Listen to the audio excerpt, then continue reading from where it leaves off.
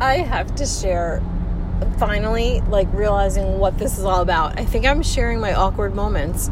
I had another one today, and I was talking to one of my coworkers and asking him how this certain process was working out, and he reached his hand out, so I was like, oh, okay. So I reached my hand out to handshake, but I think that's what he was doing, and then it looked like he was going in for one of those, like, shoulder bump handshakes, so I kind of leaned in more, and I was like, oh, yeah, and he's like, right, give me some love, and I'm like, yeah, here, it's because I love you, all the love going right at you, and I just, like, reached in, kind of curled into a hug, and then we both looked at each other, and, like, at this point, he's, like, kind of laughing uncomfortably, and I'm like, so where do I go from here? Like, where do you go from there? I was like, all right, so, yeah, it's good seeing you, have a nice day, just talk, oh, hi, see somebody else and just talk to them, and then leave, because what else do you do at that point?